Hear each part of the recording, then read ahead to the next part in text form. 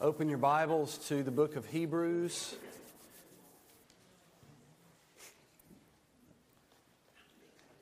I just want to read in opening this morning the first 4 verses.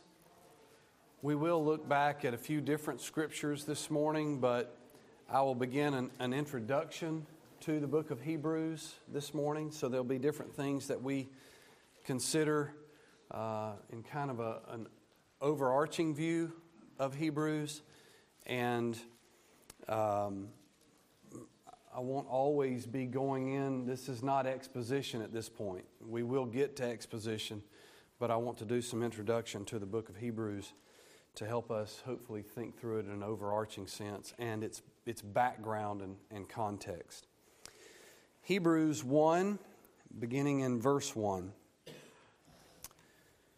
God, after He spoke long ago to the fathers and the prophets in many portions and in many ways, in these last days has spoken to us in His Son, whom He appointed heir of all things, through whom also He made the world. And He is the radiance of His glory and the exact representation of His nature, and upholds all things by the word of His power. When He had made purification of sins, He sat down at the right hand of the Majesty on high, having become as much better than the angels, as He has inherited a more excellent name than they. Let's pray. Heavenly Father, we praise You this morning for who You are in Your very being and how You have spoken throughout all time, space, and history by giving Your word through Your prophets and then sending Your very Son.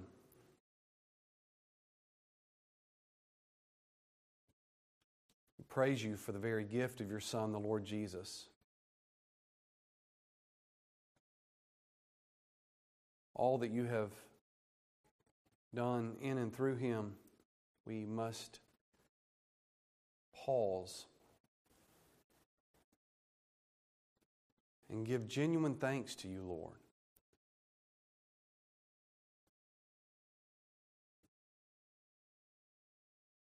It pleased You to not only send Him, but to crush Him and to raise Him from the dead. By the power of Your very Spirit,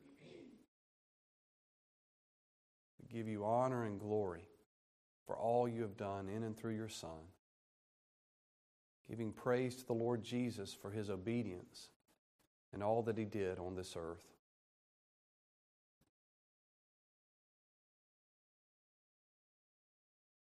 We give praise for His preaching and teaching, the miracles, the signs, the wonders. We give praise that these were covenant signs of fulfillment. We give praise that through Him You have given sufficient evidence of Your glorious salvation.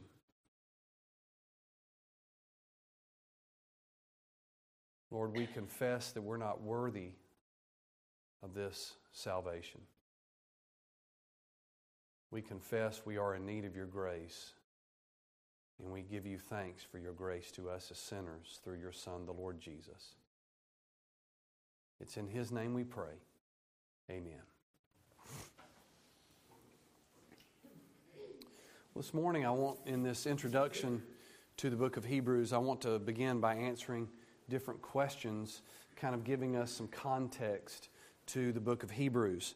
Some of you have been around a while. You know that I will tend to do this when I start to look at a particular book of the Bible. And it's to give you some of the background to a book, so you're not just looking at that book in just a sense of not understanding what may be in the background of what's been written. So this morning I want to begin with answering this question: when was the letter to the Hebrews written? when was the letter to the Hebrews written? Often the difficulty of dating some of these books is not that we don't have an idea, it's that we can't give an exact date or an exact year. Sometimes it's easier with some of the New Testament books than it is others. But an exact year is difficult to pinpoint for the book of Hebrews. We know it was in use as early as the 90s AD. So it's in use at the very end of the first century. One writer says the historical testimony regarding the authorship of Hebrews begins with Clement of Rome's clear use of the epistle in his letter to the Corinthians. And Clement of Rome wrote or penned a letter to the Corinthian church, and he used excerpts from the letter to the Hebrews to prove some of his points and to press some of his points upon the readers in Corinth. Another writer says, because of Clement, we can say that Hebrews was composed before AD 96. In that year, Clement of Rome wrote his epistle to the Corinthian church and incorporated a number of quotations and allusions from the Hebrews in his epistle. So we at least begin with an idea that we see the book or the letter to the Hebrews being used in Christian writing as early as 96 AD. Now, that gives us a sense of understanding that it had to be written sometime before 96 AD. And that's important because that means that early generations of Christians were looking at the book of Hebrews or this letter in parchment. They were looking at it and reading it. It was being read to them out loud. They were hearing it read to them in these second generation, third generation believers. So we can say that an approximate time frame of the writing of the book of Hebrews is more identifiable. An approximate time frame of its writing is more identifiable. Now, I'm more sure of these statements I'm about to make than some others I will make. But it is written before the destruction of Jerusalem in 70 AD. I'm more sure of that. It is written before the destruction of Jerusalem in 70 AD. There's some internal evidence that I want to give to you to show that. Turn with me to Hebrews chapter 8. Now, I'm just giving you some examples. It's not all of the examples, but it's some of the examples. In Hebrews chapter 8, the author has gotten to a place of really pressing upon us the better ministry of Christ and as covenant high priest of his people. But in making his point, we'll start in verse 1. He says, "Now the main point in what has been said is this: we have such a high priest who has taken his seat at the right hand of the throne of the majesty in the heavens, a minister in the sanctuary and in the true tabernacle which the Lord pitched, not man." So he's giving you a perspective of post Christ's life, death, burial, and resurrection. Here's what's been accomplished. Here's this high priest who has taken his seat after the ascension at the right hand of the throne of the majesty in heavens. And he is a minister in the sanctuary, in the true tabernacle, which the Lord pitched, not man. And then in verse 3, it's contrast comparison. "For every high priest is appointed to offer both gifts and sacrifices. So it is necessary that this high priest also have something to offer. Now, if he were on earth, he would not be a priest at all, since there are those who offer the gifts according to the law." This phrase in verse 4, "since there are those who offer the gifts according to the law," this is in the present active tense, those who offer the gifts.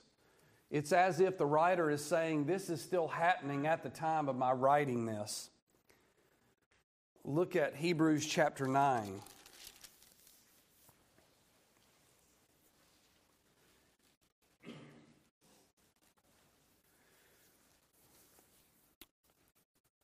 In Hebrews chapter 9, verse 1, now even the first covenant had regulations of divine worship. He's talking about this first covenant in its regulations, and here's the first covenant. For there was a tabernacle prepared, the outer one, in which were the lampstand and the table and the sacred bread. In verse 3, behind the second veil there was a tabernacle, and then he unfolds the Holy of Holies, having a golden altar of incense, and the Ark of the Covenant covered on all sides with gold, in which was a golden jar holding the manna. Verse 5, and above it were the cherubim of glory overshadowing the mercy seat.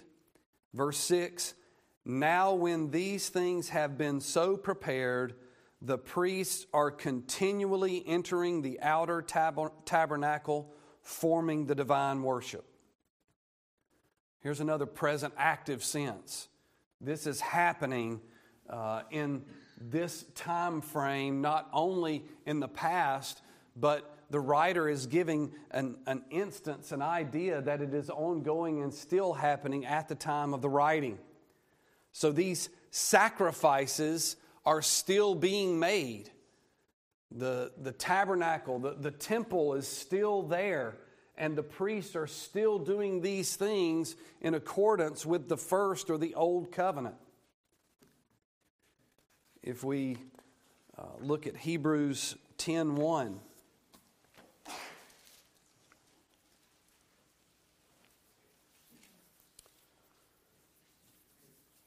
For the law, since it has only a shadow of the good things to come, and not the very form of things, can never, by the same sacrifices which they offer continually, another present active sense, the same sacrifices by which they offer continually. It's happening. As the writer of the letter is penning this letter or writing these thoughts, the sacrificial system is still going on. It's still happening. Hebrews 13:10.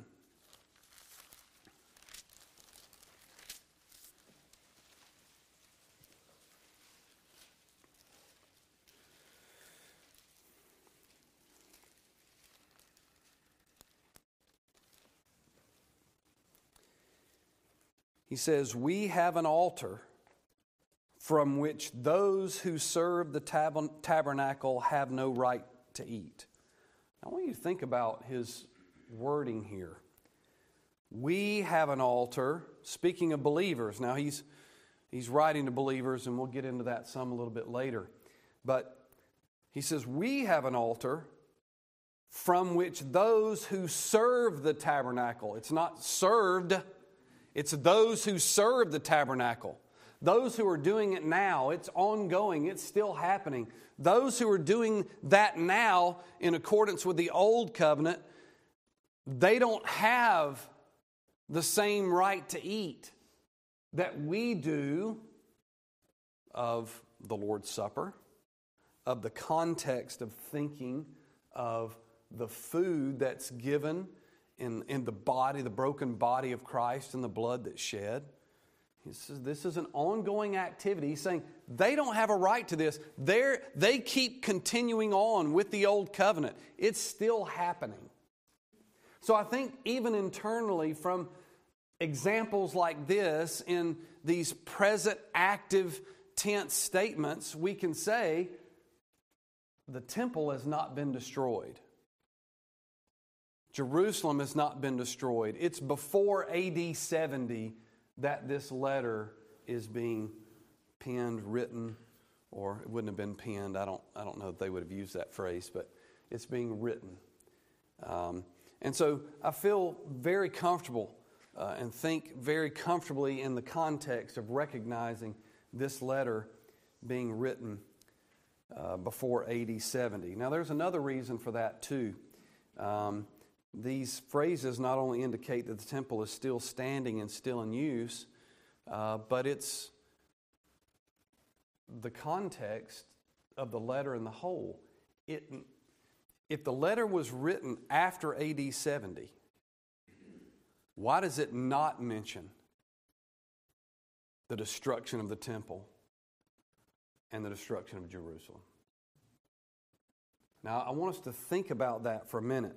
And it's important for us to think about it because the present tense examples that I just gave you, there are some Greek scholars who try to argue, well, those are not always written in that sense, and you can't use that form. Now, others argue that you can. And I would argue that in this letter, the Greek tense is important. But for those who want to say, well, you can't always use that argument, what about the fact that if this letter was written after AD 70, it mentions nothing of the destruction of the temple or Jerusalem? It mentions nothing of it. Now, I think that's really, really important due to the fact of the very contents of the letter itself. Think about the contents, the examples, and the purpose of the letter. Now, chapter 1 and chapter 2 are going to open up to us a very thoughtful and somewhat detailed explanation of who Christ is. Jesus, the Messiah, who He is. And the letter is going to set out to prove not only who Christ is, but what He accomplished in His life, His death, and His resurrection.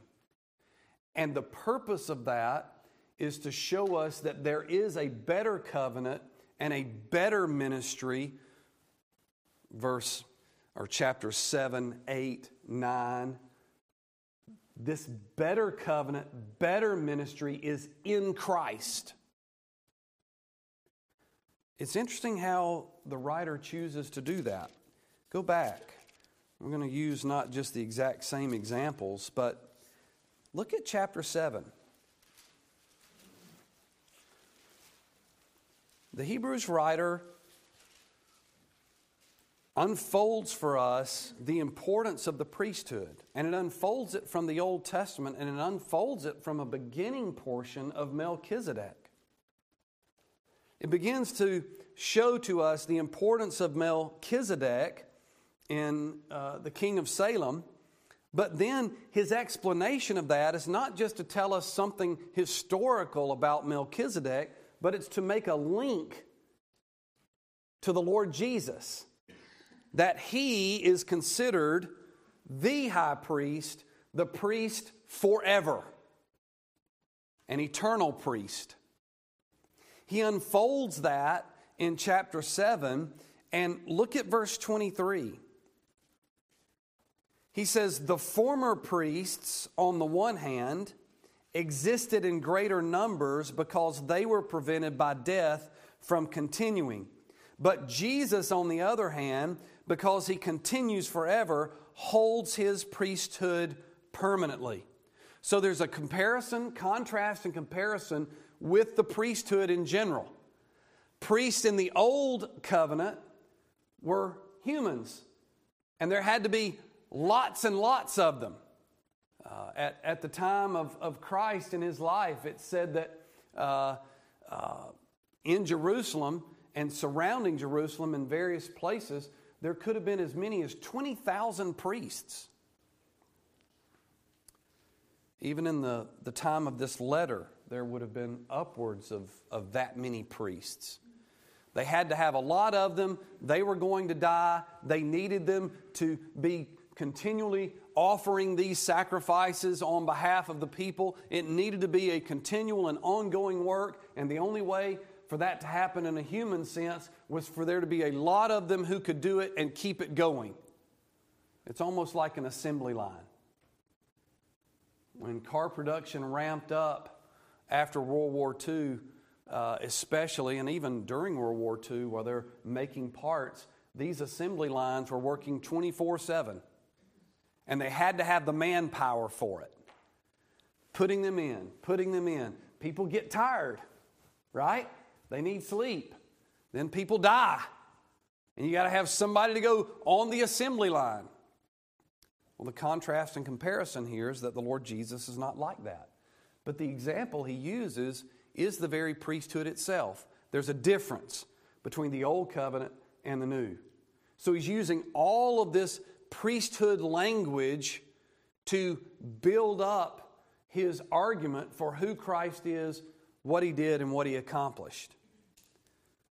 If you look at chapter 8, he continues with this language of the priesthood, but he goes further in establishing that it's through the priesthood of Christ that the new covenant comes about. Then in chapter 9, he begins to make a contrast and comparison of the old and the new in more detail. Not only is it in the priesthood, but it's in the actual rituals itself. These rituals were given by God in a particular time in the ceremonial law. This was supposed to be done just exactly as he said in worship. And they had very specific purpose, not only for worship regularly or sacrifice regularly, but for that one day of atonement when the high priest would enter the Holy of Holies. And the contrast here that the Hebrews writer uses becomes more and more clear when you get to verse 12 of chapter 9, or we'll say verse 11. He says, "But when Christ appeared as a high priest of the good things to come, he entered through the greater and more perfect tabernacle, not made with hands, that is to say, not of this creation, and not through the blood of goats and calves, but through his own blood. He entered the holy place once for all, having obtained eternal redemption. For if the blood of goats and bulls and the ashes of a heifer, sprinkling those who have been defiled, sanctify for the cleansing of flesh, how much more will the blood of Christ, who through the eternal Spirit offered himself without blemish to God, cleanse your conscience from dead works to serve the living Lord, the living God." You see the contrast and comparison in the old covenant and the new. The priesthood of humans and the priesthood of the very Son of God, who is both very God of very God and very man of very man. That he could be a priest perpetually. You see the sacrificial system being shown in a context of a display, in that it was used of God and it did accomplish its work in its proper time. But when Christ came, his blood was something greater. The shed blood of Christ was something greater and better. And so the blood of bulls and goats was no longer necessary.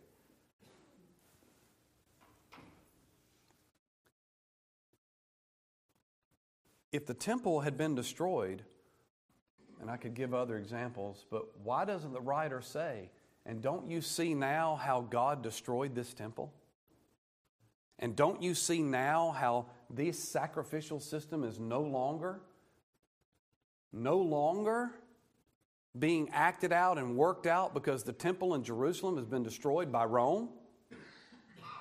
That's a huge, historic, momentous event that I think, due to the very context and the examples and the content of this letter and even its purpose to show the contrast between the old covenant and the new, the old priest and the new priest, the old ministry and the new and better ministry.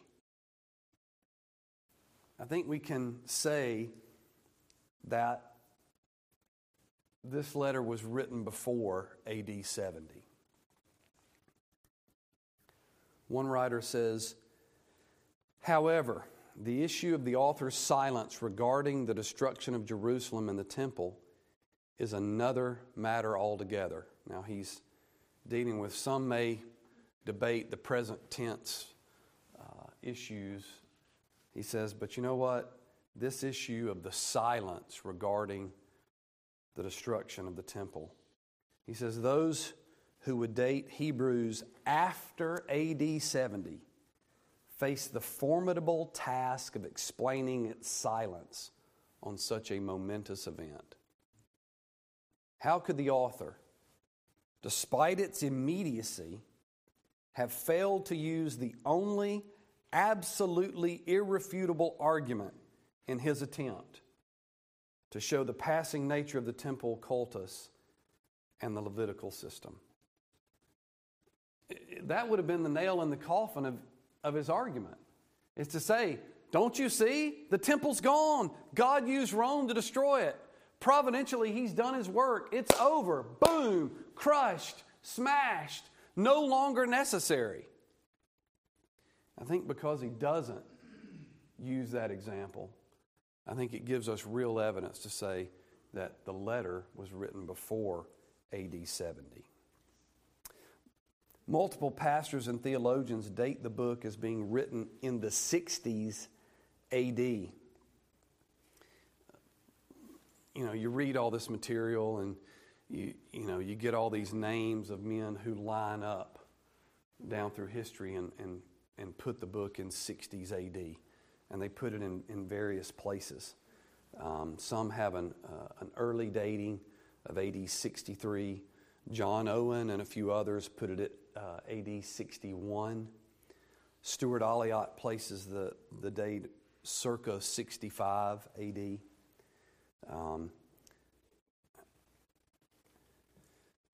I will admit, John Owen's argument is very detailed, as his arguments always are. It's very detailed, and it really lends itself to you saying, okay, I get that, I see it. But I think probably David Allen just says it the best. He says the evidence for a pre-AD 70 date appears to me to be the stronger. I don't know if it's AD 61 or AD 63 or AD 65 or AD 67. Paul is probably killed around AD 67 or AD 68. It could be in there somewhere.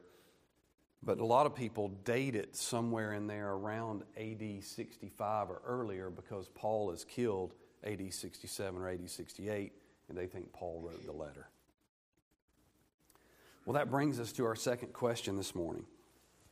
Who wrote the Hebrews letter?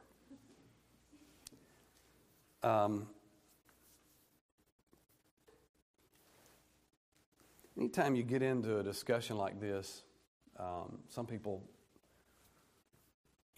their eyes glaze over and they get frustrated. Some of you have been reading your Bibles long enough. You have your own opinions on it.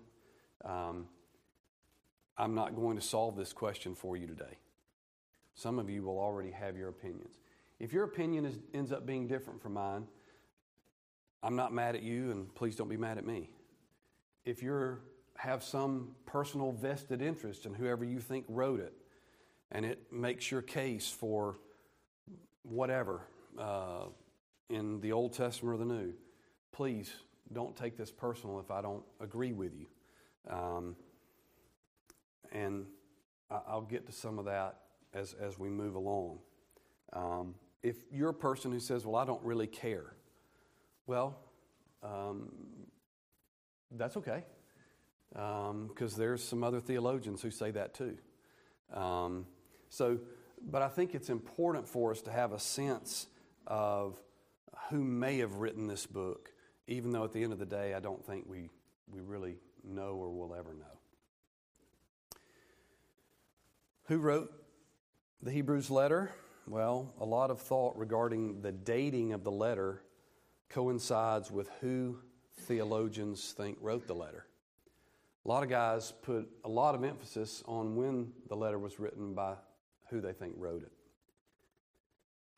The interesting thing is that the author of the letter did not specifically name himself. We read the first 4 verses. He didn't name himself in the address or address himself in the greeting. And then when you read the closing of the book, he doesn't address himself in the closing either. We don't have any names. The author of the letter is not agreed upon. widely not agreed upon by pastors, Bible historians, and Bible scholars. Origen is one of the early church fathers in the 200s A.D. And he says, "But who wrote the epistle, to be sure, only God knows." He wrote that in 225 A.D. Now, what that does for us, though, is two things. One, it gives us a sense of, even in 225, there was no consensus on who wrote the letter.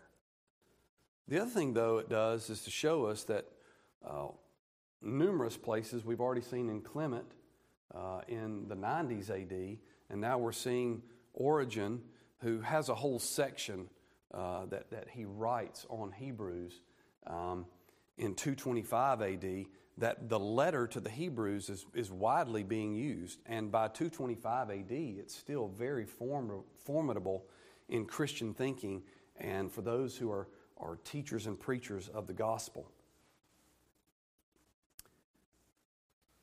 He said, if these early Christians did not know who wrote Hebrews, one writer says, we certainly will not rise above them. It can get harder to know who wrote the letter the further you get away from the time it was written. That's all he's really saying. Sadly, Clement doesn't give us any name as to who wrote Hebrews, and he's probably using it about 30 years later after it was written. It'd been nice if he'd have told us. And they give some examples in the early church fathers, but what's strange is it's not as though the early church fathers have a consensus themselves. A lot of ink has been spilled and digitized letters typed in discussing the debate. This thing is going on for time and time and time. But multiple possible authors have been discussed over time. First, I'm going to give you the four main ones. There's been some other ones, but the four main ones. First, and probably most often stated, I don't know to give a percentage to it or not, but I wouldn't say it's overwhelming, but Paul is stated probably most. And John Owen makes a very lengthy, good case for the Apostle Paul. And he's not the only one, but he has a lot of good reasoning for the Apostle Paul. And I think it's why a lot of Reformed men often say that Paul wrote it. They read several of the Puritans, John Owen, and some of the others, and many of the Puritans look at Paul. Their reasoning for Paul is multiple reasoning because of the ideas that are purported in the text of the very Old Testament priesthood and the context and the detail of it. Their thinking is this is the mind of Paul at work. And there's a good case for that to be made. Paul is certainly a very detailed man. He was certainly a man who thought widely and understood widely, both as a Gentile, an apostle to the Gentiles, but also having his Jewish background, being a Jew of Jews, and so forth. And so I could see the argumentation for Paul. Now, some have argued that Paul couldn't have written it because he said that he didn't write in flowery speech and speak in flowery speech and all those kinds of things out of the Corinthians. And I don't buy that. I think Paul was making a case about preaching. I don't think he was making a case that he couldn't write a letter that had some detail to it and was very specific.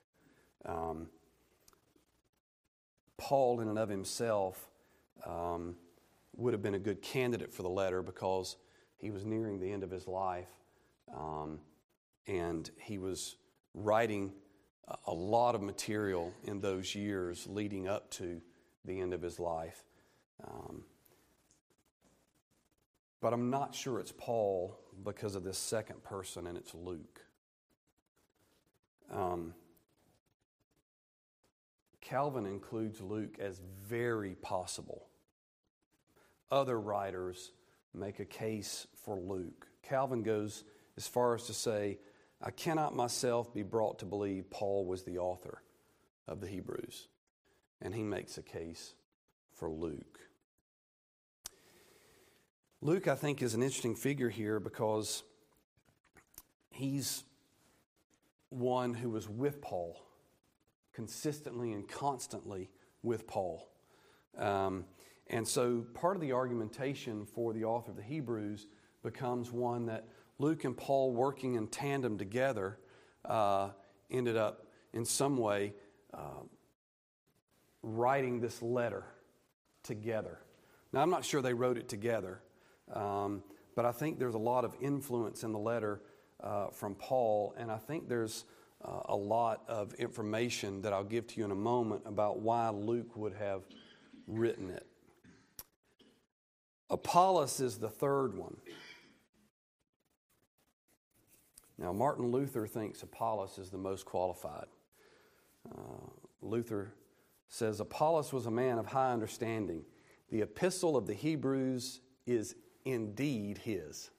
That's a pretty confident statement. It's very Luther-esque. Okay. I'm not as convinced about Apollos. Others are. I know several Reformed Baptist pastors that they take this position that Apollos is the one that wrote it, and I'm not as convinced about that. I'm not going to spend a lot of time explaining to you every one of these. If you really want to study this, I'd be glad to point you in some directions to do so. The fourth one is Barnabas. Tertullian thought Barnabas was eminently qualified. Around AD 225, he suggested that Barnabas was the writer of Hebrews. One writer says he did this in light of Barnabas's credentials given in Acts 4:36 through 37. Quote, Joseph, a Levite from Cyprus, whom the apostles called Barnabas, sold a field that he owned and brought the money and put it at the apostles' feet. End quote. This writer goes on later and says, as a Levite, Barnabas was fully acquainted with the Levitical priesthood. Besides, he came from the island of Cyprus, where he presumably learned the Greek language well. He was familiar with the church and its needs. Notice here that he wants to make the case for knowing the Greek language well. That seems to be one of the criteria for really considering someone to being the author of the Hebrews, is that they would have had to know the Greek language well enough to take all of these Hebrew ideas and put them into the Greek. And so any one of these men, Paul, Luke, Apollos, or Barnabas, they had that ability, and they could have done that. One writer says, many have conjectured, some have conjured, but very few have been convinced in the search for the author of the Hebrews. 3 observations emerge, he says. First, it is obvious there have been numerous theories as to the authorship of the book. Second, the suggestions made by the patristic, medieval, and Reformation scholars almost always involved persons who are well-known apostles or who were associated with the apostles in some close fashion. So if you're going to think about who would have authored the book of Hebrews, think about someone who would have been very good in the Greek and taking these Hebrew Old Testament ideas and putting them into the Greek and writing them in the Greek or having them written in the Greek. And that would have been one of the apostles. Also, the apostolic authority of the context of the letter and how the church views it historically as a part of the canon of the New Testament. It either had to be someone who was an apostle or someone who was closely associated with the apostles. Luke fits that bill. Of course, Barnabas is in there as well. Apollos is in there, and our friend Paul, of course, is an apostle. Now, I think, probably, maybe, Luke wrote it, I think. Here's my reasons why. It's due to the style and writing in the Greek. When I was preaching through the book of Acts and looking at the Greek that Luke wrote in, it's a different type of Greek, comparing it to the work that I had done when, say, I preached through 1 John or when I preached through 1 Thessalonians. When you look at Paul's letters, Ephesians, look at Paul's letters in the Greek, the style of the Greek and the writing in the Greek is very different from Acts. It's just very different. It has a tone of classical Greek to it. This would have been something that Luke would have been very used to, especially in his medical background. And so I think that's one of the reasons that this may have been Luke. Letter B, due to the Greek phrases and certain medical terminology used. David L. Allen, in his commentary on the Hebrews, has a section on why he thinks Luke may have been the author. And he goes into an extensive section on these medical terms in the Greek and how the Gospel of Luke and the Acts of the Apostles have a lot of this terminology and technical terminology, and the way that technical terminology translates in Hebrews as well. And he not only has that in his opening to the Hebrews commentary, but he wrote a whole book on Lucan authorship of Hebrews. And I found it very helpful to at least think through some of these things. Some of this interest in this started for me several years ago as I was preaching through Acts. It just got me to wondering, why is the Acts Greek so different in Luke's style than, say, someone like Paul or John or Mark? And so things like that got me to thinking about maybe Luke wrote Hebrews. The third reason would be due to Luke's relationship with Paul and Timothy. Colossians 4:14 indicates that there was a special relationship between Paul and Luke.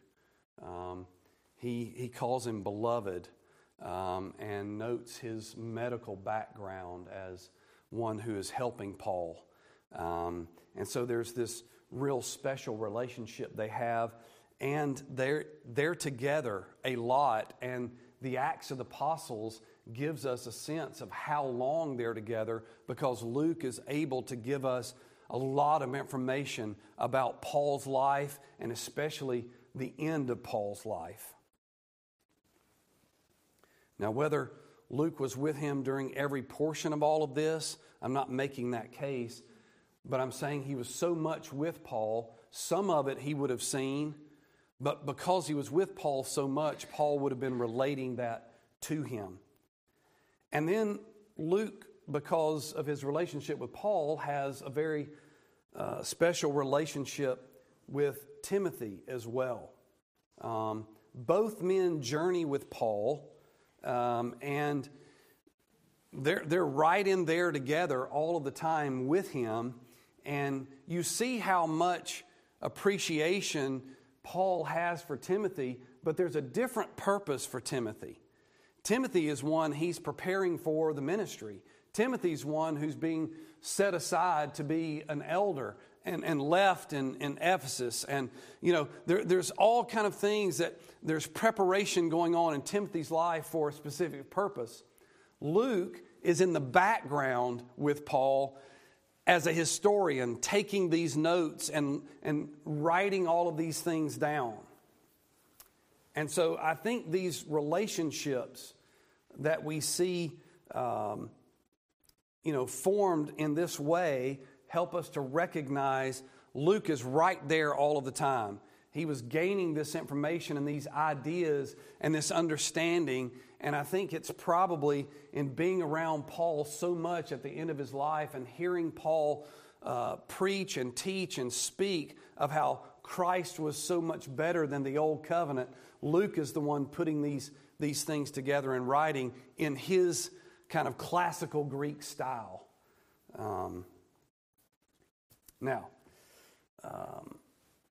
The last is due to Luke's proximity to Paul near the end of his life. 2 Timothy 4:11. As Paul is nearing the end of his life, he says to Timothy, "Only Luke is with me." At one point, Demas was with him, and Demas was helpful, and now Demas had left him, and Demas was apostate. And he says, "Only Luke is with me."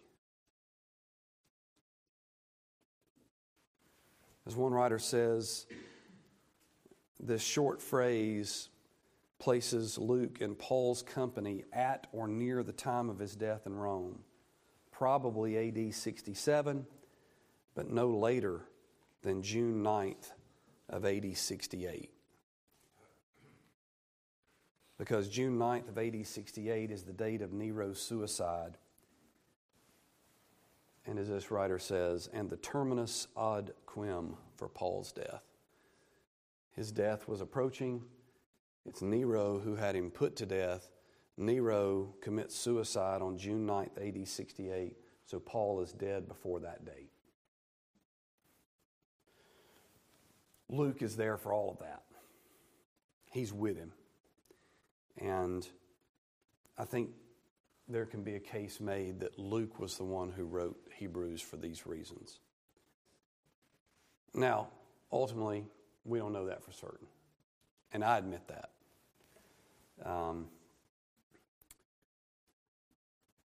And as only Martin Luther can say it, who wrote it is unknown, but also it does not matter.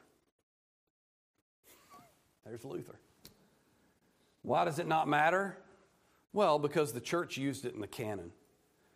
It was so much widely used that over a period of time and collating the canon of the New Testament and coming up with the books of the New Testament, Hebrews was among those letters recognized as either written by an apostle or someone very close to the apostles, like the Gospel of Luke or like Acts or like Mark's Gospel and so forth. And so it was included in the canon, and the church recognized it as having authority. And that authority being that it was included in the very Word of God.